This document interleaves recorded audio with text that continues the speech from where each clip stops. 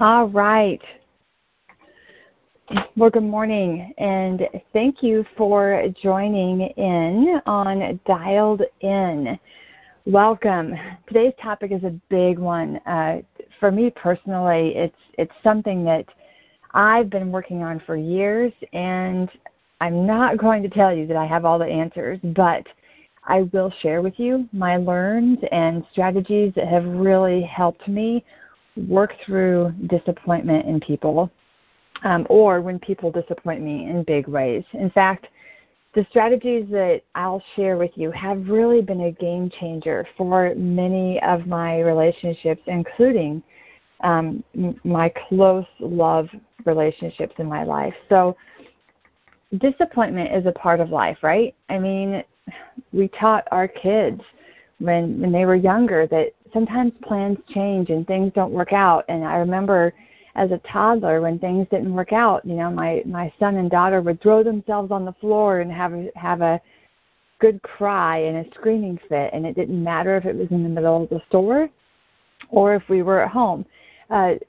It's just painful, and it's hard to cope when things don't work out. They don't go as planned. It rains when it's not supposed to. Someone gets sick. Plans get canceled. An accident happens. I mean, everyone on this call has experienced how it feels when life doesn't look like the picture in our heads. And the thing is, we have choices on how we cope with it. So what happens when it's not necessarily big life circumstances that disappoint us, but it's people and their behavior? When your boss doesn't follow through, or you don't feel like you were treated with respect, when a coworker isn't carrying their weight at work, when someone at work takes credit for something that you did, when someone at church is talking badly about you, when a sibling puts you down for choices that you've made, when you're trying to move forward in your life and make changes and grow, and your dearest friends don't understand and make fun of you? What about when your parents aren't supportive of the choices that you're making, or maybe just not supportive in general? I mean, some days, doesn't it feel like the world would just be a better place if everyone else could just get their shit together? If everyone else could just stop being so stupid, then your life would be better, right? I mean, let's be honest here. We've all been there. We've all had those thoughts from time to time.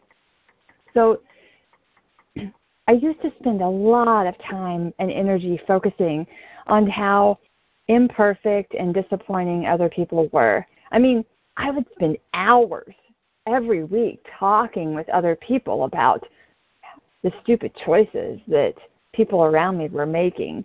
I spent time angry and hurt and sad, and I just couldn't understand why those people just couldn't see it. It was a real source of frustration in my life.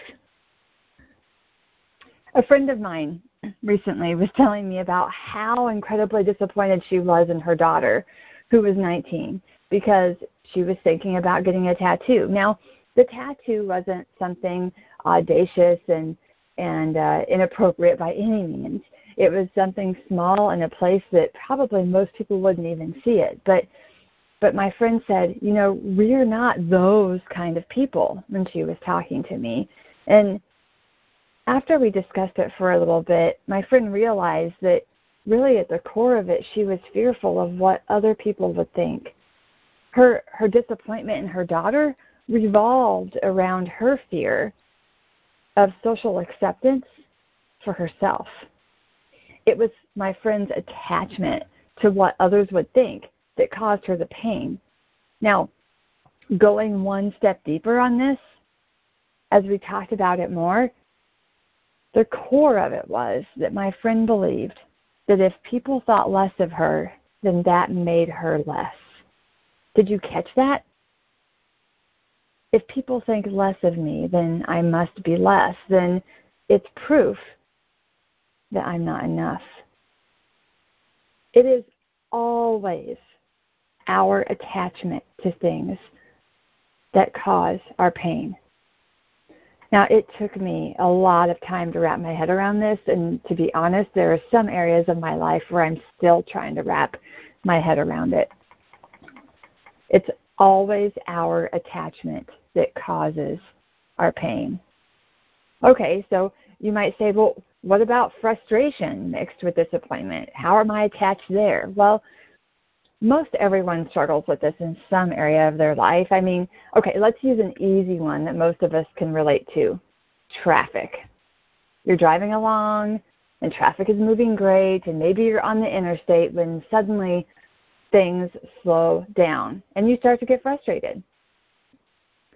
As you inch up, you can clearly see that the person driving the older blue pickup truck is only going 3 miles over the speed limit, and they're camped out in the passing lane. Your blood begins to boil. Why? Why? Because people are stupid, because they're inconsiderate.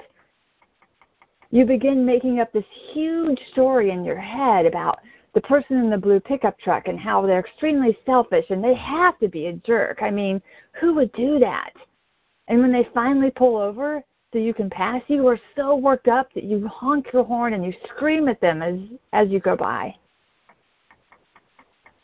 Again, what's the attachment there? Now, it could be a number of things for many people, but many times it comes down to feeling small or less than. Now, there's like 15 layers before you get down to the core of it. But on the surface, it looks like frustration because people are stupid. But deep down, there's an attachment. Now, the attachment may sound something like this. Who do they think they are? What, they think they're more important than I am? That they can just hog the road? And here's the thing. Those thoughts are directly related to your own beliefs, your own self-worth. On some level, your disappointment in this situation with the traffic and in every situation is tied to an attachment or a belief that you have about the world, about yourself, and about how things should be, about how people should act, about how your parents should love you, about what your siblings should do to support you, how your friends should behave, how your coworkers should act. Your attachment is to the picture in your head of how things should be according to what you believe. Now, I'm not saying that the things that happen in our lives aren't hurtful or wrong, but what I am saying is that we get to choose how we see things. Other people's behavior is not about us. So the friend that betrays you, the spouse that cheats, the child that lies to you, the people who judge you, the loved ones that don't show up for you, their behavior is about them. But your response to it is all about you. We only have so much energy to expend each day. When we spend that energy focused on how someone did us wrong or disappointed us, we are simply wasting our time here. We can never get that time back, and we have no power to change anybody else. But we can change ourselves. So how can you reduce the pain of disappointment? Well, let's start with this. So we see the world as we are, not as it is. And everyone's picture of the world is different. And the thing is, most everyone believes that their picture is the right picture of the world. The guy in the blue pickup truck, do you think that he woke up that morning and said, I'm going to be a jerk on the interstate today? Do you think that he was even really trying to be a jerk? Most likely not. We have no idea what the whole story was there. So if everything is filtered through what we believe and we see the world as we are, and if deep down, let's say we believe that we're not enough, then we're going to look for things in the world that proves that belief. And we will disregard the things that don't. We will see people who are rude to us. We will see other people's actions as proving that we're not enough, that we're not good enough. We will see the imperfections in others, and we'll believe that they are being imperfect at us.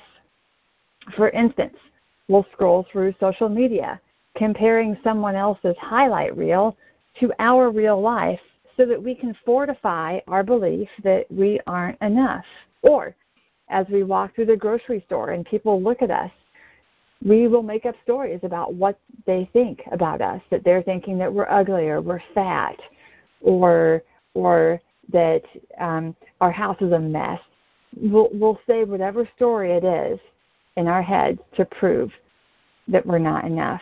So in order to change how disappointed we are in others, we have to first go inside ourselves.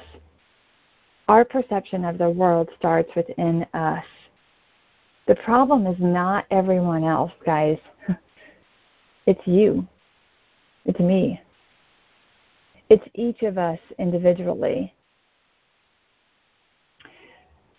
So here's kind of a more lighthearted example of this. I have a dear friend who I love, who is late all of the time. I've known her for over 20 years, and she always runs late. In fact, in our friend group, it's kind of a running joke that we will tell her to come 2 hours earlier than the rest of us need to be there, because then she will be there on time. And I spent a lot of years getting really anxious and angry about the fact that she was late. In fact, I was really hurt by it every time I saw her, and it would take me maybe a half hour or so to get over my hurt to interact with her in a better way. And one time after this happened, I was talking to my coach about it, and he suggested that my disappointment was about me, not her. And at first I argued with him because, well, I didn't want to believe that, because then I have to take responsibility for it. I mean, I'm the one that's showing love and respect here by being on time. She was the one being inconsiderate. But my coach gently pointed out to me that she was doing the best she could. Her personality is much different than mine, and her focus is different too. In fact, I know that my friend loves me dearly, and she's not being late at me. She's just being her. See, for me, the core of it was insignificance and not being enough. And so it was a trigger for me when my friend was late, because it showed me that I wasn't good enough for her to show up on time. Isn't it interesting? I assigned a meaning to her behavior so it could validate a core belief of mine that I wasn't enough. Now, disappointment can run really deep in love relationships.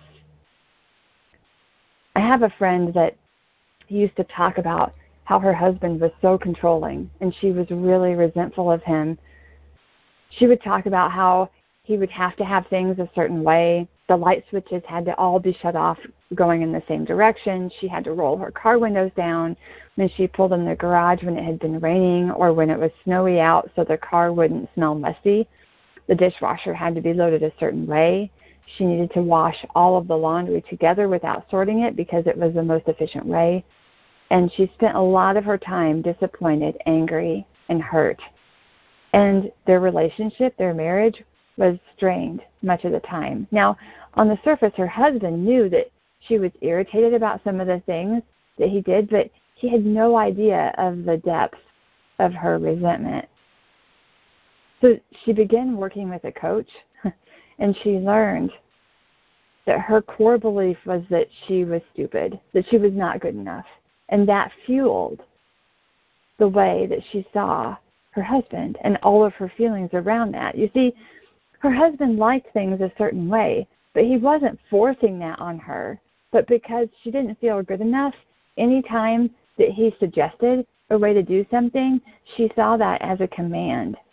And then she compromised all of her preferences for him without him even really knowing, and then she was mad at him for that.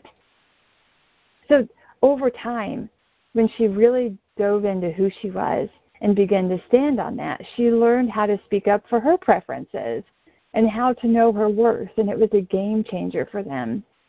She stopped seeing him as controlling, and they started talking about how they felt. Do you see? Her attachment was to her belief that she wasn't good enough, and that's what caused her pain. So I have a few things that you can do to begin to identify and break your cycle to your attachments that cause you disappointment and pain. Now, if you don't have a pen handy, this may be something that you want to write down because it's a process that can truly be life-changing. So before we dive into this, I want you to know that these things I'm going to tell you sound simple, and they are, but they're not easy, and this takes work. And I know all of you that are listening to this call or this podcast, you're invested in doing the work. And I want to encourage you to stick with the process. It'll be really challenging at first, but the more you do it, the better you will get at it, and the faster you will start to overcome some of your beliefs and some of your attachments that cause you to be disappointed in people. Okay, first of all, when you start to get emotional about something, pause. So in order to pause, when you get emotional, you have to be aware of how you're feeling and what you're thinking. So be aware of how you're feeling, what you're thinking, and when you start to get highly emotional or upset about something, pause. Take a deep breath and say to yourself, isn't that interesting? Now, this phrase will help you separate you from your emotion and stay in that place. Stay in the situation until you figure out why you're feeling so pained about the circumstances. Now, I don't mean physically stay in the situation. I just mean keep the situation on your mind. Keep processing it until you figure out why you were feeling so pained and disappointed about the circumstances. More than likely, the attachment you'll discover will be several levels deep. What do I mean by that? Well, it may look something like this. Let's say you and your mom have plans for dinner, and you've been looking forward to it for weeks. A few hours before dinner, she calls and cancels because she has to work late. Immediately, you're disappointed, sad, and frustrated. You call your best friend to complain about how inconsiderate your mom is and how you can't believe she would treat you this way. But as the phone is ringing, you remember to say to yourself, isn't that interesting? The conversation in your head may go something like this. Why am I so disappointed, angry, and hurt? Well, I was looking forward to some time away with my mom. I don't get to see her very often, and I miss her. Isn't that interesting? Sit with the pain. Go deeper into it. Maybe at the core, it sounds something like this. If my mom really loved me, she would show up for me. Or if I was just a better daughter, she would want to spend more time with me. One level deeper, this just proves that I'm not good enough. We all struggle with feeling insignificant somehow on some level, and it comes out and shows up in our lives in very different ways. Here's the thing. In that situation and in every situation, other people's behavior is about them. And your response to their behavior or your behavior is about you. No one has the power to make you mad, sad, or glad. unless you give them that power. Now, we all have blind spots in our lives where we can't see how our behavior, choices, and reactions are directly connected to our beliefs.